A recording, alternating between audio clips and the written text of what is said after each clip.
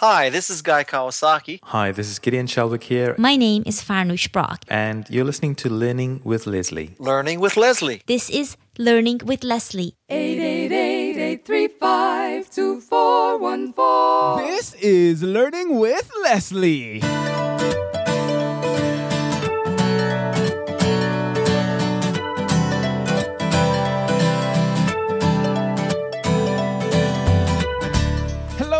Hello, and welcome to another episode of Learning with Leslie, the podcast where you learn, I learn, we all learn about how to build an online business with a blog. No, I'm not talking about one of those blogs that will fall by the wayside when Google has a mood swing. I'm talking about one that will thrive no matter what gets thrown at it. I'm your host, Leslie Sammer from BecomeAblogger.com, where we're changing the world one blog at a time. And as usual, I have another exciting interview for you today. I'm on the line with Kelly Snyder from FoxNMedia.com, who is a dreamer, blogger, marketer, cheerleader, and savvy businesswoman. This former marketer for a Fortune 100 company and successful blogger at Kansas City Mamas and Redefined Moms is ready for the next media revolution and loves working with brands and bloggers to further their business plan. So in this interview, what we're going to be talking about is how to write an effective media kit. You know, I don't even have a media kit. I don't know what it's, if I need one, and if so, what goes into it. So I thought I'd consult an expert, and Kelly agreed to come on here. So media kits, that's what we're going to be talking about today. Kelly, my friend, how you doing? I'm good, Leslie. How are you? I'm doing very well. Thank you so much for coming on here and joining me. I met you last year at Savvy Blogging, and then we met again at Digital Collab this year. And I know that this is a topic that you are kind of into. So I wanted to get you on here to talk about this because, quite frankly, I don't know anything about it. So first of all, I'm a blogger. I am not on TV. I'm not in the media. Should I even be thinking about a media kit? You know, I think you should be thinking about a media kit because, in essence, a media kit is just a resume of your blog and your brand. And if you ever want to do business with more brand partners, and that's depending, everybody I think can do more business with brand partners. It's kind of, the media kit is kind of that first step into developing that relationship. It just kind of shows the brands what you are about and what your demographics are about and your readership is about. And it shows if you're going to be a good fit with them later on. Gotcha. So you mentioned, if you want to be doing business with a brand partner, when would I be even thinking about doing that? What kinds of bloggers are doing business with brand partners? What do you mean? You know what? That's a great question. And my answer is every blog should be doing business with brand partners. For example, a food blogger, if they're listening to this or interested in being a food blogger, brands would be any of the brands that, have food business. So any cheese brands or a General Mills or a Kraft, or even, even more niched and oriented as like Earthbound Farms or something to that extent. Okay. If you're a business blogger and you are definitely into trying to use technology and being able to simplify and organize and using technology to make things more simple, there's apps that you can always work with, developers of apps or companies that make apps to become a brand partner for them. If you were a finance blogger and you want to start working more on the banking institute, that would be that would be a brand that you would work with. So I think it's just opening up your mind to kind of the things that you're interested in and that your readers are interested in, and then trying to find those brand partnerships. Okay, so with these brand partnerships, what are you exactly doing? Are you going to their offices and having discussions? What does brand partnership even mean? That's brand. No. No one's showing up at an office, I don't think, for the most part. Most of it's all online. I always tell people that they should have kind of a list of like 5 or 10 brands that they want to work with. Okay. And that's as easy as just, stalking them on Twitter to see kind of what they're talking about and interjecting yourself into the conversation. And if you do that often enough, you're going to develop a relationship with them that eventually you can then talk about, hey, I have a proposal that I would like to send to you. Would you be interested in seeing it? And if it's from an authentic took place, 9 times out of 10, they're going to say yeah. Because who wouldn't want to see, a proposal that's going to be sent to them? Everybody's interested in, trying to further their brand on social media. And if I'm going to be completely honest, 9 out of 10 times, most brands don't know what they're doing on social media. So they look at us, people that are bloggers, that are, experts on Pinterest, people that are experts on Facebook, to be the experts for them to get their message across. Gotcha. So I'm a business owner. Let's say I'm a potential brand partner for your blog, and let's say specifically your blog on Kansas City Mamas. Just actually, first of all, can you give us a little idea of what that blog is about? It sounds cool, Kansas City Mamas. I know. It sounds like something I want to find out about. So tell me. Well, I'm based in Kansas City, and when I started my blog a gazillion years ago, I wanted to be it was before niche was niche oriented, because I feel like I'm a dinosaur now in blogging years. But I decided I wanted to focus specifically on Kansas City. And so because I have done that for the last 5 years, I've developed relationships with Kansas City businesses that are my brand partners, and I get paid by them on a monthly basis to help convey their message out to my readership. Gotcha. It's making more sense. So I'm a business owner in Kansas City. I have absolutely no idea about this whole social media thing. I heard about the internets and that, we can get more business on there. You approach me and you have a following online and you come with a proposal of how you can help me. And I say, yes, I would love that because I don't know what in the world I'm doing. I would like to pay you a certain amount every month for you to help me get exposure in my particular audience. Right. And it's kind of an ambassadorship. The thing that we've learned about social media is one of the things that's so great about it is that people actually are interested in what you have to say and that you have authority in certain niches. Gotcha. So for me, saying that I really love something in Kansas City and then can back it up with a post about it or a testimonial about it, that's going to hold a lot more weight than just seeing some random ad that happens to be up on the Weather Channel when you're scrolling through. Gotcha. So at what point then, I'm a blogger now, I'm back to being a blogger, which is what I love. And at what point should I even be thinking about starting to do these types of things? Because, maybe I'm just beginning, I don't have a huge following or anything of that sort. When should I start thinking about this realistically? When I tell people that if you're a brand new blogger, your first 6 to 8 months needs to be focused primarily on content and content alone. Okay. It doesn't, build up, write good content and do that for the first 6 to 8 months. And then you're going to develop a following. About month 9 is when you should start to be thinking about, hey, I may need to do a media kit. And a media kit is essentially what I call it. There's 5 essential parts to it. Your elevator pitch. So who are you? Like if you saw somebody in the elevator and you had to describe what your blog was in 30 seconds or less, that's your elevator pitch. So we write that. We write demographic information, and I'll get into that in just a little bit more. But who are your readers? What do they, how old are they? How young are they? Are they male? Are they female? How much money do they make? Where do they live? Those kind of things. Your site and social media stats.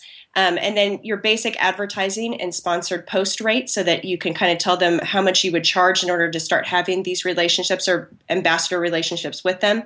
And then information about you. Because just like we said, the chances of us ever sitting across a table from a lot of these brands is 0. And so they do want to know a little bit more about you and kind of what you're about. Are you married? Do you have kids? Those kind of things. That kind of general soft talk that would take place in a meeting, which is probably never going to happen. That's that section.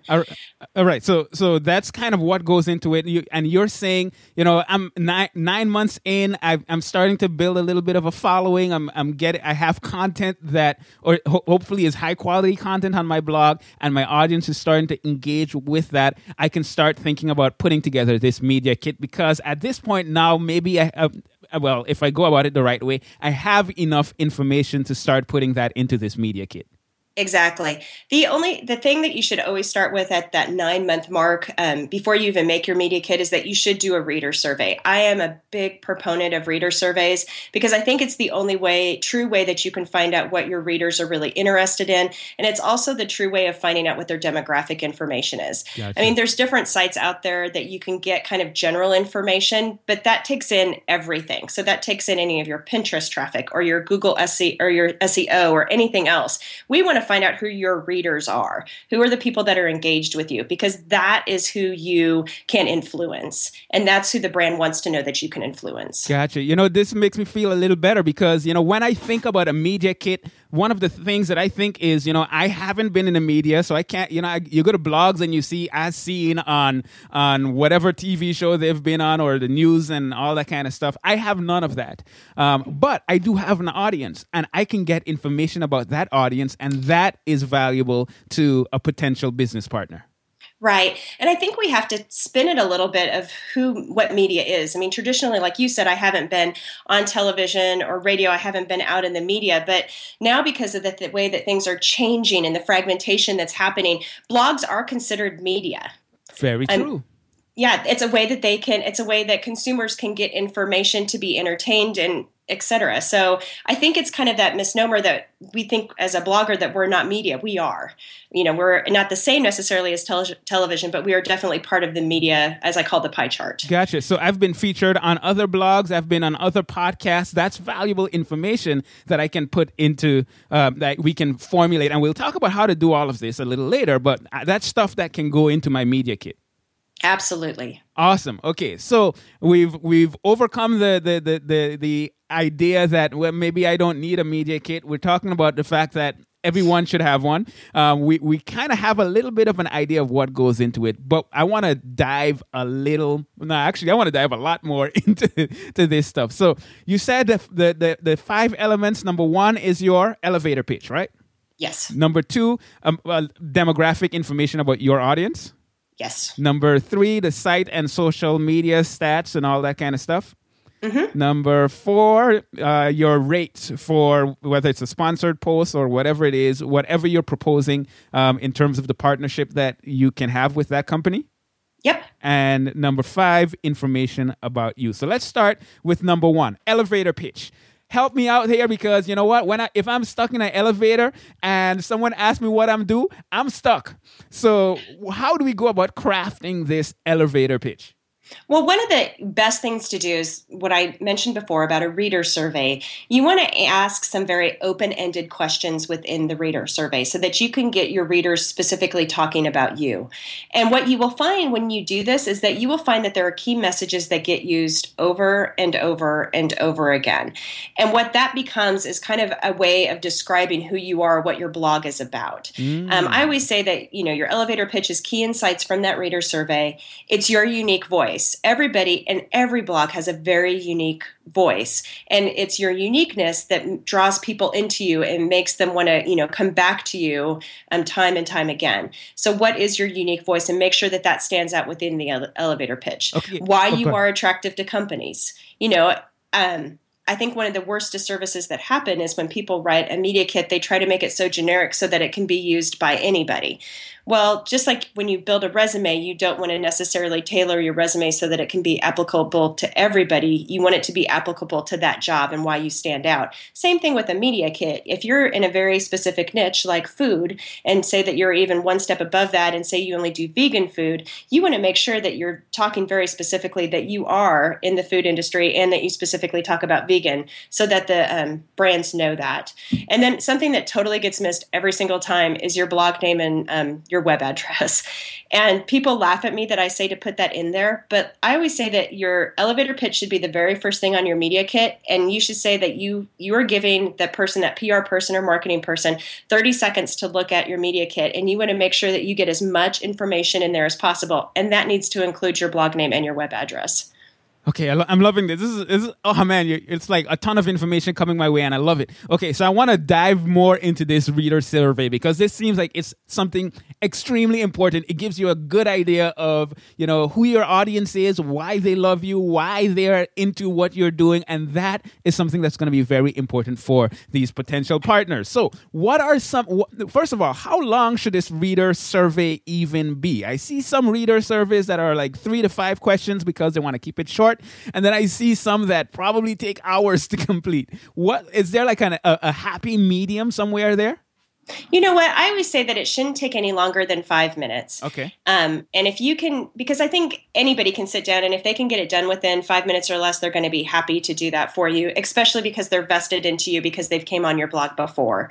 I always say it should include standard and open-ended questions. Your standard questions are kind of what I consider your demographic questions. They're, what state do you live in? How much money you make from a series of choices? Do you have kids? How old are your kids? Are you male or female? How much education have you completed? Those kind of standard questions. And then you can even throw in standard questions that you're interested in. Like, for example, if you're a business blogger and you're interested in specifically the online business, you could ask something, very specific about what is your biggest challenge and give them 4 or 5 examples that they can choose from. Or you can give them a scale question of how proficient do they feel that they are in podcasting, or are they interested in podcasting, or what stops them from doing podcasting. So it's just a great way to really mine your readers for really great insights that not only help you with your reader survey, with your media kit, but also just help you with your blog. Definitely. To kind of get a pulse on what they want to see from you and what they're interested in and not interested in. Gotcha. So those are the standard questions, multiple choice maybe, or even some really quick maybe where they have to select from multiple options. Well, that's multiple choice. Never mind. You get the point. Yeah. But you also spoke about open-ended questions. What kind of open-ended questions should I include in this survey?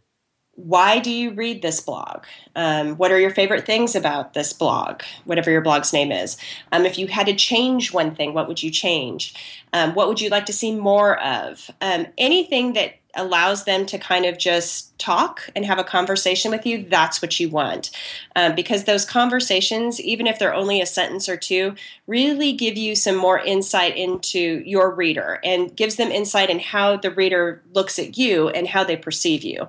One of the things that I find so interesting is that we as bloggers think that we are seen a certain way. They're like, I am this. This is who I am. And after a reader survey, they will read it and they'll be like, dude, my readers think I'm this. And I've never even thought I was this before. And it just kind of opens their mind up to kind of like what their influence is throughout that social media scene. Okay. And one of the important things I'm trying to draw out there is what makes me unique, right? Absolutely. I think that's the biggest thing, is that you will find that you are unique in comparison to every other blog out there. But there is something that makes you very unique. And it can be as simple as, she seems so down to earth and friendly, to they always have a quick, concise answer, to they always seem knowledgeable, to they answer every comment or question we have. Those things all make you unique and make you important when you're having a discussion with a brand. Love it. Love it. Okay, sweet. So I've done this audience survey, this reader survey, and as a result, now I have good information. What do I do with that information? How do I take that and translate it into, first of all, the elevator pitch? Right. So you have your elevator pitch, and those things are kind of like, you can maybe, as I say, just make kind of a word about who you are. So it could be as easy as saying that your website is dedicated to encourage people to do whatever, and then speak of what that is. And then kind of talk about maybe some things that got brought up within those open-ended questions, that you give great tutorials, that you're really down to earth, that you always answer the questions in order to help people grow their business. So you want to make it very personal and conversational. Then the other thing you want to do with your reader surveys, you want to take it and make the demographic information. And I always say the demographic information is the who are they discussion. You want to describe who the they are, the readers are, and you want to describe it really concisely as you can. So it's talking about that your readers are men between the ages of 25 to 35 with young families who are well educated, that are looking to grow their business and live a life fully without having to be tied to the workplace, or something to that extent, that you want to be able to describe them so that as the PR or marketing person is reading that demographic, they can visualize who that person is. Got it. Okay. Now, how long should this be? I mean, is it a paragraph? Is it a page? What is how long? What's the ideal length for this? I would say no more than 2 to 3 sentences on any piece that we're talking about. I always think a media kit should be 1 page if possible. I think that for multiple reasons. One, because I think I've seen media kits that have been 7 pages, and I've often thought to myself, you're not that important. Gotcha. The other thing is that you want it to be so that if they print it out, that they're not having to find a stapler to put it all together. And then you want it so that in case that they don't get a stapler to put it all together, that if they only get one page of it, that you're not missing like 3/4 of the conversation because they didn't staple everything together. So one page is always my favorite. Sweet. So this isn't some long document, some ebook that I got to put together. Just a one pager. I like that. That sounds very doable. I can do that. Absolutely. Awesome. Okay, so we have our elevator pitch. That's the first section. And we got some good data back from our audience survey, our reader survey that we're using for this elevator pitch. Now, the next thing that you said is your target audience, and we kind of spoke about that. The site and social media stats. What kind of information am I including in that? This is probably the easiest part to do because basically all it's doing is taking your monthly blog stats from Google Analytics, both your visitors and your page views, and then have that over an average of the last 6 months, and then all of your social media stats. So it's, your Pinterest, your Twitter, your Facebook, your Instagram, your email. I always say if you have other stats that support that you're really good. So if you have like a huge amount of podcast followers, that would be something to include. If you're big on YouTube, include that number. If you have amazing like Stumble or Tumblr or whatever readers, include that. But don't ever include something that makes it feel like it's a red flag. So like if you're rocking it with Pinterest and Twitter and Facebook, and then all of a sudden you say like, I have 4 readers on Vine, they're like, well, what's going on here? Or you include YouTube and you have like 18 people that follow you, or subscribe to you. Yeah, don't include that. So it's just like it's a resume. You don't want to include like the bad stuff. Nobody wants to say that, hey, I got let go from the Gap. You don't put that on the resume. Just the same, you don't say, hey, I've only got 18 subscribers on YouTube. Gotcha. So when I'm putting my best foot forward, right?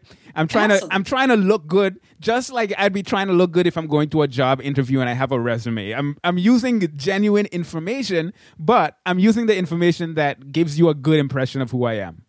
Absolutely. Okay, so let's dissect that just a little bit. It's very simple, but when we're talking about your blog stats over the last 6 months, some people might be thinking, I haven't been doing that well. I mean, should I say over the last 6 months we've reached X thousands of visitors, or should it be the monthly visitors? Do I work that to make it sound a little better? How do I approach that? I am a big believer in that truth is truth. And I am not a big proponent in having huge stats. Like, I think it's awesome when it happens, but I also think that there's something that happens when you start getting to like that 1 million and 2 million page views. Gotcha. Is that it becomes, there becomes a little bit more of a genericness that comes on. I've never been in dealing with brands, and even throughout my own career as being a blogger, I've never let like small stats stand in the way of developing brand relationships. And I think brands would even say too that they almost prefer to work with smaller bloggers because they know that every reader that's reading that blog is engaged with that blogger. Versus somebody that's bigger, it could be that they have a really good post that's been SEO'd out and they're getting a ton of traffic that way, but that traffic doesn't necessarily equate to an engaged reader. Gotcha. So never be, I always say small is mighty. Never be afraid if you have small stats. Never shrink on that. It's small is mighty, and brands are looking for smaller niche blogs that have very engaged readership all the time. I think we need to do a little bit of definition here. Let's define what we mean by small, because I've spoken to some people that say things like, I'm only getting 100,000 people a month, and that for them is small. But then somebody is thinking, well, I only have 500. At what point are we thinking, okay, we have like a decent, it's decent enough that we can think about going out there? I know we said that 6 to 9 months range, but in terms of visitors, let's deal with that, because I know people are listening to this and they're thinking, man, I only have 30 or I only have 50,000. What is small and what is realistic to say, okay, let's start going out there? I think anything, honestly, if you are under 25,000 page views a month, okay, you probably need to focus on your content to get that number up, or working on engaging in different social media channels to get more readership into your blog and interested into what's going on. After you hit kind of that I'd even say 20 to 25,000, then you can start talking to brands about doing work with them on, on a sponsorship basis. I don't think it's that. I know that some people may be like, oh my gosh, that seems like a big number. And others may be like, dude, I think I got that within the first 3 months I started blogging. Yeah. Either way, I think that that's kind of the base number to start with. No, but that's good because that gives us kind of an idea. And I know a lot of bloggers in my audience would be thinking, oh, okay, maybe I'm almost there. So I can do a little more work and get myself to that point. Or, yeah, I've been doing that for a while. And there are going to be some that are going to say, oh, man, I got some work to do. And that's okay because you know what? We want you to do that work. We want you to get that engaged audience and grow your blog and grow your brand because that's something that's going to be extremely powerful. Okay, so that makes sense. We have our numbers. We've put those numbers in. And then the next thing would be the rates. And this is something that I know a lot of people struggle with because they have no idea how much to charge for whatever it is they're doing, whether it's a sponsored post or just a banner ad or whatever the case might be. How do we even go about determining how much to charge for these types of things that we're going to be doing with our media kit? And it's hard. It's always, to me, it's kind of an equation. The first one is that I say that you want to talk to other people in your niche. I'm a big believer in networking and having tribes of other people that are doing the same thing that you are and developing those relationships. And it doesn't matter if they're bigger bloggers than you are, than smaller, but to kind of get an idea of what they charge. One of the things that frustrates me so much in the blogging world is that everybody keeps so much stuff close to the chest. Like nobody really wants to talk about how much they're making. And I just think that that's just crap, that the more that we can converse with each other, the better off we're going to be, and that we're going to be able to leverage the things that we do so well in social media in order to get paid. Because honestly, there's a lot of brands out there that believe that we shouldn't get paid, and they do it consistently to try to convince younger bloggers that they should do all of this work for a chance to get mentioned on a brand's blog or on a brand's Facebook page. And that's crap. But, for that poor young blogger, he or she didn't know that, hey, you need to get paid for this. And this is kind of what the range is. So I would say first talk to people that are in your same niche so that you can kind of get an idea. The second thing is that there always needs to be a cost relationship to what you want to do. So like if it's a 6-piece effort that needs to take place in order for you to get paid, you have to decide, what your wage is per hour, determine how many hours it's going to take you to do that work, and then go back with a pitch to say, hey, this is what I'm going to charge. And it's okay for the brand to say no, and it's okay for the brand to give you an offer and for you to say no. But I don't ever think that there's a right or wrong answer for how much money you should charge, for an example, for advertising or a sponsored post. I've got clients who are very niched blogs in the food industry that can commandeer $1,000 for a banner ad per month on a pretty low readership rate, or I shouldn't say readership, but from a page view standpoint. And then I've got other blogs that are, between 1 million and 2 million page views that are charging the same. And again, it just comes down to what is the advertiser willing to pay in order to get in front of your audience, and how engaged is your audience for them. I really love what you said there about figuring out what the cost relationship is. Because, I know a lot of bloggers, well, let me not say I know a lot of bloggers that do this. I know there are some bloggers out there that would get a sponsored post, for example, and just go to work on this and spend countless hours on this, but then charge next to nothing. And sometimes you have to start smaller in order to grow and to get that experience, and that's okay. But at least with this method, we have some way of calculating, realistically, how much is this worth? How much of my time is this going to take? If I charge $20 an hour, or $50 an hour, or $100 an hour, I have a way to at least estimate the value that I'm providing to them. And not just that, it's not just my time, but it's the relationships that I've established with my audience. It's the tribe that I'm building up that's going to be extremely valuable to that. So all of those things are taken into consideration. Right. And I think the other piece in the advertising and sponsored post rates is that you have to also think, like, not only how much time is it involved, but what are you getting out of it?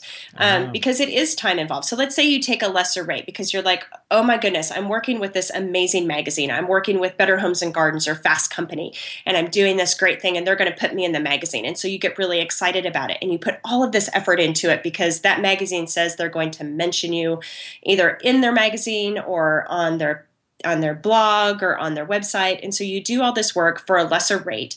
And then you sit back and wait. And all of a sudden you realize you're getting no traffic whatsoever from either one of those things. And so you have to say, well, was that really worth it for me to take a lesser rate? I think the answer is no, it really wasn't. That, Fast Company or Better Homes and Gardens got a great deal, but you in the end were working for a reduced rate and really didn't get any more traffic or anything out of it like what was promised to you. But then is there leverage, though, in some of that? For example, okay, yes, let's say Fast Company mentions me, which I wouldn't mind, but let's say they do mention me. Now, I can say that, as seen in Fast Company, doesn't that provide some value there? It does. And that's what you have to leverage. Just like if you were a newer blogger and you had never been in Fast, you don't have any media or very little media, you may say, you know what, I'm going to take a lesser rate on this in order so that I can say I was mentioned in this magazine and I can put that on my site. Now, as you may be more of an advanced blogger, because I know that there's probably bloggers that are listening to you that have been blogging for 3 or 4 years, and maybe they've got some media cred already. Mm-hmm. They can say, you know what, Fast Company, that's great, but I've already kind of got some pretty good media cred. Gotcha.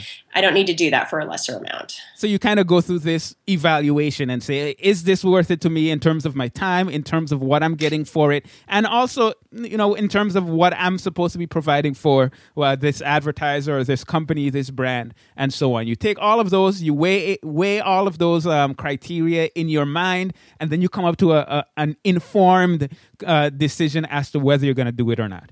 Absolutely. And always remember, too, as even I tell my clients, there's going to be other offers out there. I think sometimes when we're new and we get an offer, we're so excited about it that that's what we want to do. Uh-huh. And to realize that that's not the only offer you're going to get. As long as you continue to write quality content and engage with your audience, you're going to continue to get offers. And so pick the ones that you're going to be most proud to be part of. Awesome. And number 5, the 5th thing that's going into this media kit is information about me. Okay, so I love singing in the rain. I have a 2-year-old son, or whatever the case might be. What all are you including in this section on information about you? Always include a picture because they want to see who you are. Yes, they could go to your website and probably see a picture of you too, but include it on your media kit. Your accomplishments that are blog related. So like you were saying, have been interviewed by these podcasters, or I have been featured on these websites, whatever that is, whatever your accomplishments are blog related, which companies you've worked for in the past. Your accomplishments that are not blog related. Put in those extra interesting things. For me, when I worked for a Fortune 100 company, I worked in the marketing side of things, and I was a corporate marketer my entire corporate life before I started doing my own entrepreneurial. That has been a huge door for me that, like, when I start to have those conversations with PR and marketing people, they almost have a sigh of relief, like, oh my gosh, she's going to get it. So if you have past corporate experience or whatever you did, make sure you put that in there because it just helps to kind of solidify who you are, that you're not just somebody that, has been bouncing around to job to job to job, but you actually have, had a successful life in corporate as well as now being an entrepreneur online. And then finally, I know this sounds so silly and stupid, but how to reach you. What's your email address, or if you have another way to be reached, through social media, put that on there as well. You wouldn't be surprised how many media kits I've seen that people say, hey, can you look at this? And they forget to put their email address on it. Well, they're like, well, it's in when I send it to them. And I'm like, yeah, until that email gets deleted, and they printed it off, but the email gets deleted. Always include your email address as well. Awesome. Lots of awesome information here. I don't have any more questions. Are there any other things you think we need to be aware of if we're going down this road of putting together a media kit? Know that it's okay to be told no. So many times I think we get upset because we send out our media kit in a proposal and the brand says no. And know that their no is not a reflection necessarily on you. It could be a reflection of they don't have budget, or it could be a reflection of that what their goals are for that quarter don't match up to the things that you're proposing. But know that the more that you get your media kit and your proposals out there, the more chances that there's going to be a yes. And that sponsored activity can be a great additional revenue stream into your whole portfolio. Awesome. Now, I know you have a lot more content specifically dealing with this. I know you have an ebook, you have services that you offer. Tell us a little bit about that. Sure. I've got an ebook that's called How to Make a Media Kit and Use It to Make Money. And that's on my site at foxandmedia.com. And it just goes through everything that we kind of talked about today, but in a lot more detail. So you're going to get an example of the reader survey questions, and you're going to get an example of what a finished media kit's going to look like. And you're going to get an example of how to write all of those parts and pieces so that it becomes very easy for you to do. So that's on the site too. And then I also do consulting, because there's a lot of times that people are like, you know what, I could do this, but I know that she's going to do it better than I will be able to. And so I also have consulting available too, in which I will just do everything for you. So I'll do your reader survey, I'll look at the insights, I'll put it all together, and then I'll send you the finished copy. So I do both of those things.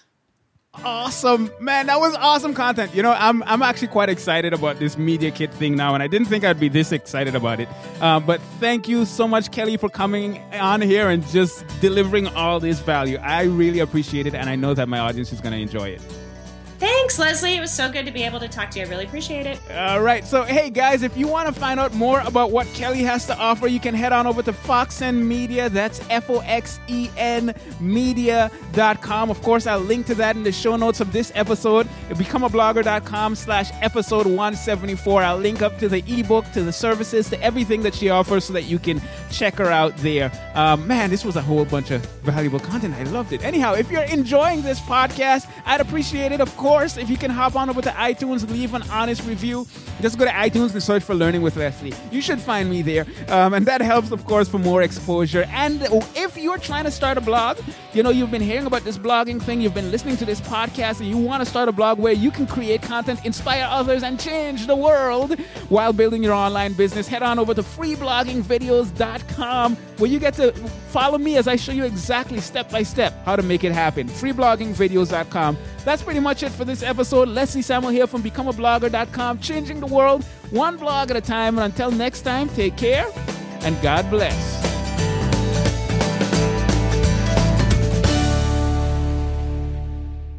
888-835-28